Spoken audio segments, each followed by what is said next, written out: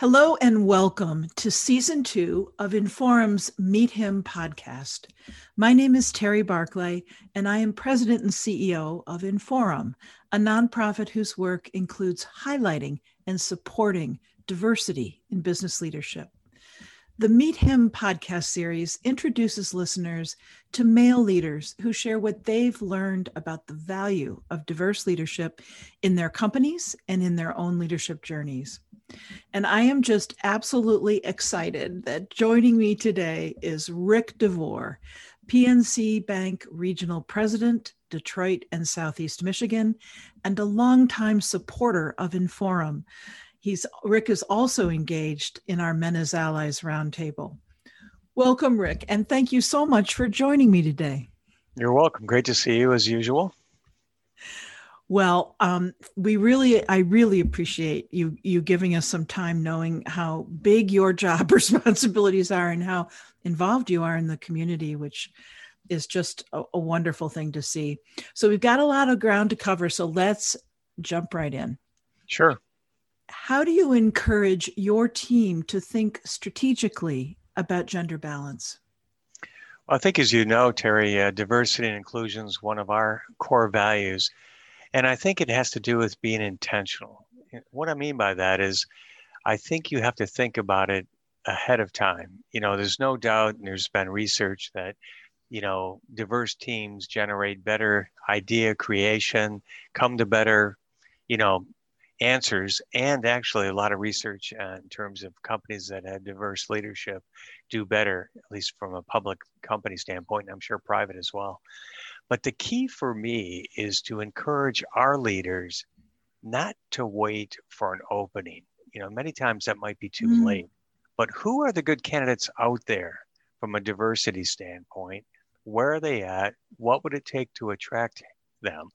And I think this intentional approach really can lead to much better candidates. And, you just have to have that strategic focus, I think.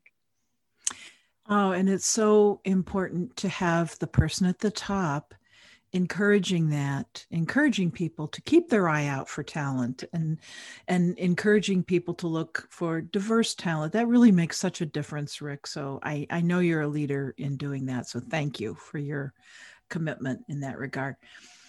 Let's talk. I think, though, so many people understand the big picture of why this is important.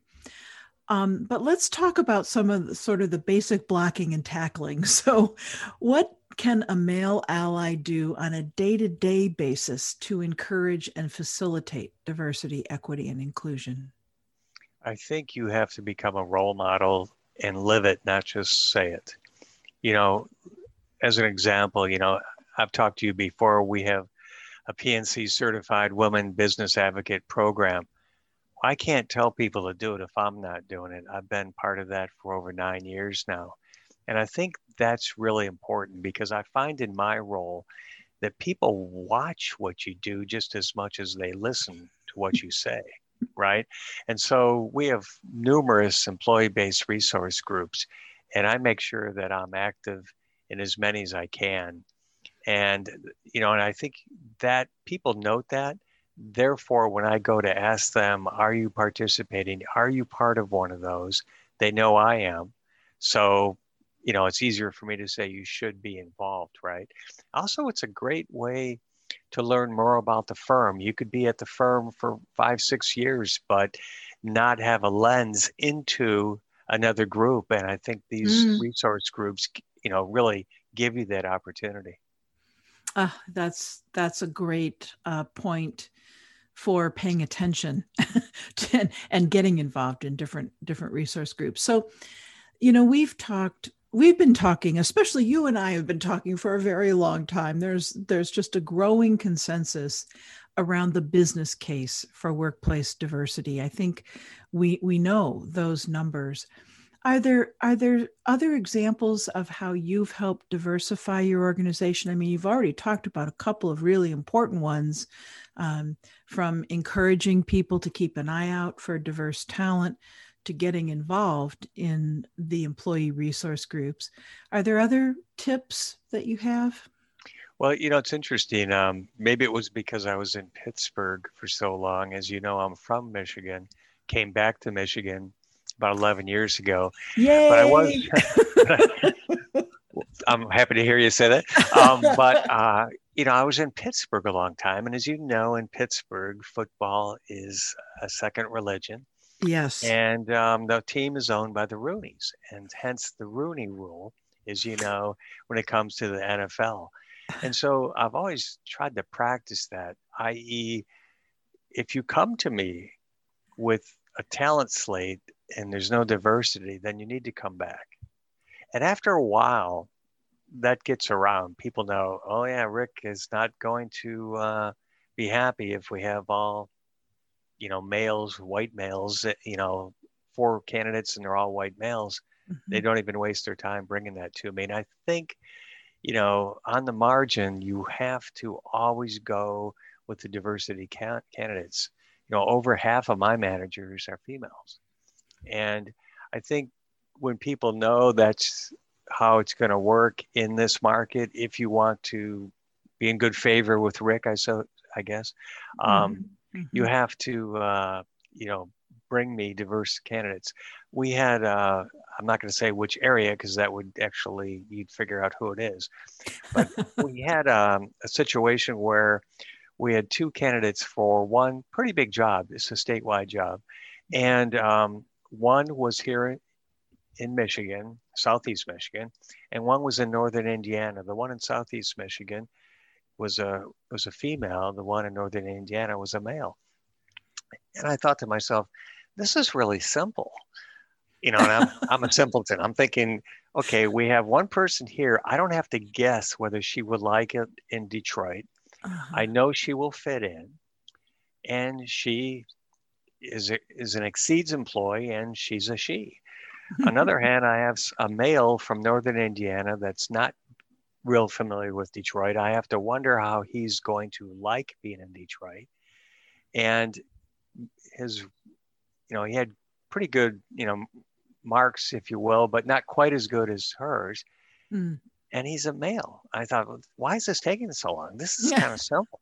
And of course, we hired our local female candidate, and and actually at the time she only had Detroit-wide responsibilities. Now she's responsible for the entire state in this one sector. So I think we probably made a pretty good choice. What a great example. So let's shift a little bit and talk about leadership. Can you tell us about a time when you learned a tough leadership lesson that you probably appreciate more in hindsight than you may have at the time? Absolutely. When you look back, you're wiser as you get older, I suppose. But one of the things that I've learned is just watching some people in group settings maybe misbehave and then learn that their career could have been damaged, or the perception of him or her is maybe different than what they wanted. And one of the things that I've learned is just reactions to things. One of the things in this job that really is interesting to me is how much people watch me. And I don't think watch me because I'm some great person, but just because I'm in this capacity at PNC. I'm talking about our employees now.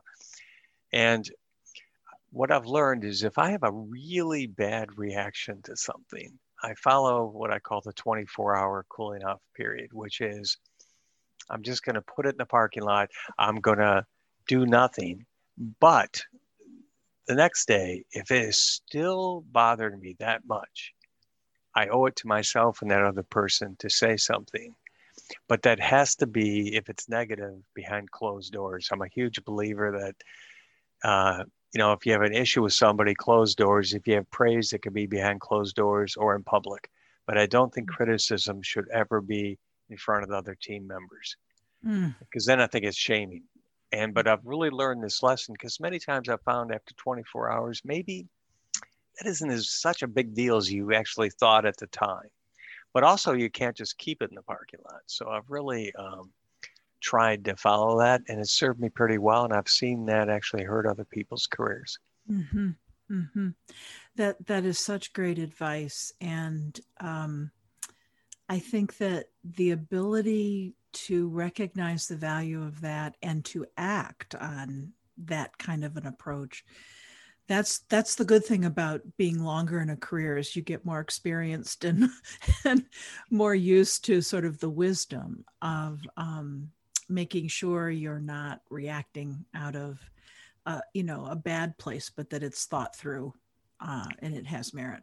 Yeah. But I think one of the things about my wife teases me about is there an on and off switch with you? Talk about me, not you. And unfortunately, on Saturday, Sunday, Monday through Friday, in this role, because there is a public side to this job, you have to kind of be on. Yeah. And, and people, I laugh, like in the summertime, I'll run into somebody at a Kroger and they'll look at me and I'm like, yeah, I do have flip-flops and shorts, and I've been known to wear a baseball hat and sunglasses on Saturday, and maybe didn't shave, and, but it's kind of funny because people do watch and watch how you conduct yourself. So you really have to make sure that your brand is you guard against that, especially in this era of these things. Yes. Right. And where people are taping you, whether you know it or not. So yes. I'm pretty provincial when it comes to that. Well, and the other occupational hazard is more people know who you are, and you may not know that they, so you have to, lots of times people will say to me, I saw you at such and such. And I'm like, oh my, you did? And so exactly. That's exactly right. It's like, did I brush my hair that day? I mean, it's like, yeah, right. Boy, I know that. I definitely know that. Yeah. No, that's great advice. It really is. So one more question for you in this section. Do you have a favorite quote you'd like to share? Well, I actually have people that work with me, like Rick, really, I mean, I have like a million sayings that I like to use. But I like that there's a quote actually by, believe it or not, P.T. Barnum. Oh my. Oh, this is going to be good. And, and I guess my life is kind of a circus, but no, it's, he said that no one ever made a difference by being like everyone else. And I think what that shows up for me is just, there is some risk in taking a chance in yourself and in the community. And, just mimicking what everybody else is doing might not be the right path. But at work, I think they gave me a plaque when I left Pittsburgh with all my goofy sayings on it. And but there is one at work I use a lot. In case I'll leave you with that one. It's I just look at somebody and I'll just say, "Cool hand, Luke." And most of the people I work with know that means what we have here is a failure to communicate. And what I mean by that is, it's amazing to me, right? With all the technology, still people have trouble communicating. Mm-hmm. Case in point, I have come across young people in cubes texting to the person right next to them. And I noticed this with my kids. If I call them and leave a voicemail, it might not get returned, but they'll return a text. But it's, it's this ability, or, the whispering down the lane is, an example, but it's this ability to communicate that I think sometimes in our busy world is kind of lost. So, and I try to have a little fun at work. So it's a goofy saying, but I'm a Paul Newman, I like Paul Newman. So what can I say? Well, it's really interesting to me because we know from the research that I'm going to get the percentage wrong, but it's something like 80% of communication is nonverbal, right? Yeah. And so especially in this virtual era that we have been in for such a long period of time, when you can't read the body language or the facial expressions, it's easy to miscommunicate. It's easy to miss humor. It's, you have to be careful, right? Because it's so easy to miss. No, it really is. And you have to really be careful with your messaging, and whether it's electronically or, verbally. So, And one of the things I love about your first quote from P.T. Barnum is about being yourself. That is the topic in diversity, equity, and inclusion these days, is creating the kinds of workplaces where you can bring your whole self to work, and how important it is to build that culture. And look, you had a saying for it long before it became fashionable, Rick. well, it's interesting you say that, because you see people sometimes look at successful people and try to mimic exactly what they do and how they sell, or what, how they conduct themselves. And I always, especially tell younger people, you need to find the parts of different people's approach, but you have to fold it into who you are. Mm. You can't become something you're not, because people eventually will see through that, right? And what works for them might not be who you are. And so you have to be aware of that. And I know there's a lot of people that go through their whole career and never have an honest kind of self-assessment in the mirror about what they're about, what they like, what they can cause.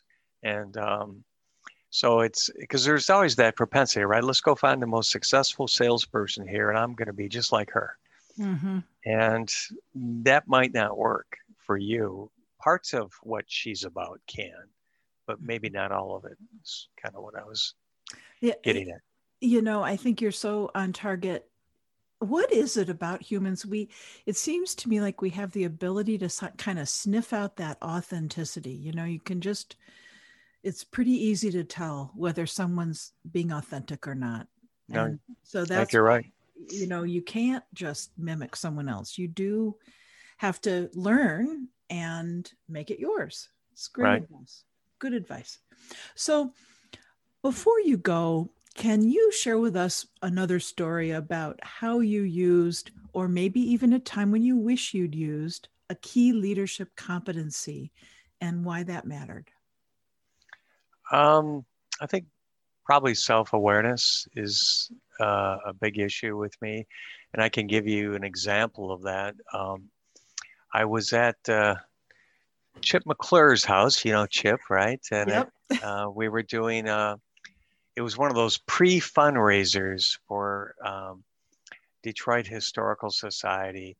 And I found out that they were doing Project Detroit 67, which is, the 50th anniversary of the civil disturbances in Detroit, and back in 67. And I called up my chief of staff at the time and I said, we have to get involved in this.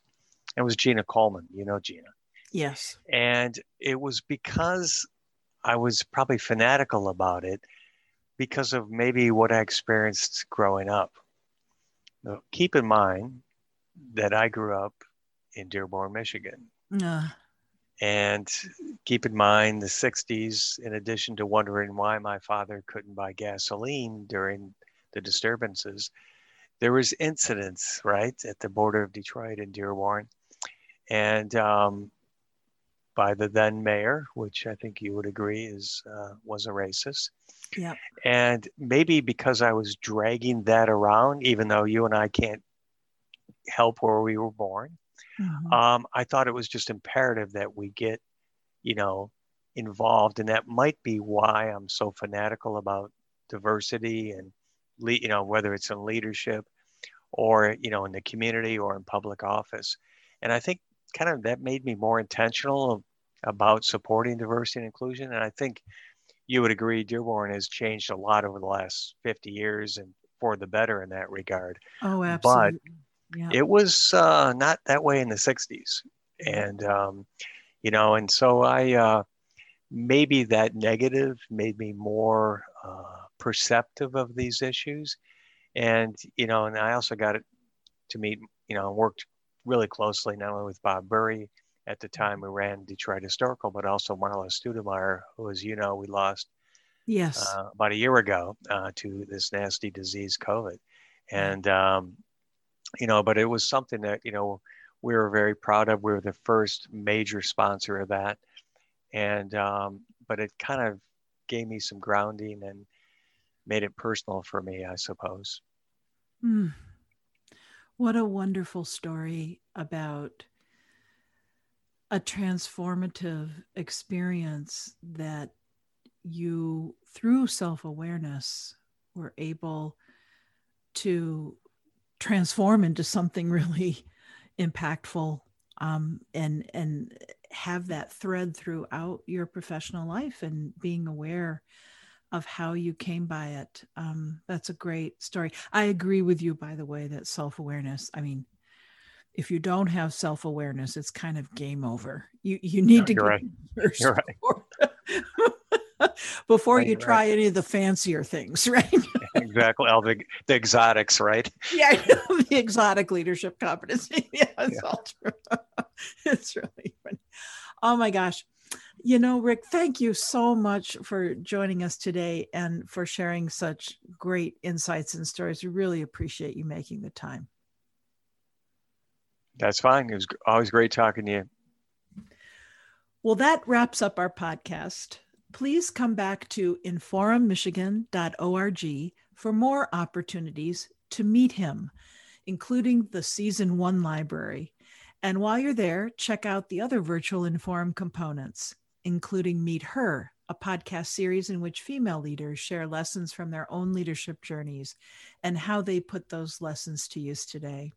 You'll also find a growing library of video tips, virtual leadership development programming, and a series of virtual events. Thank you so much for joining us today.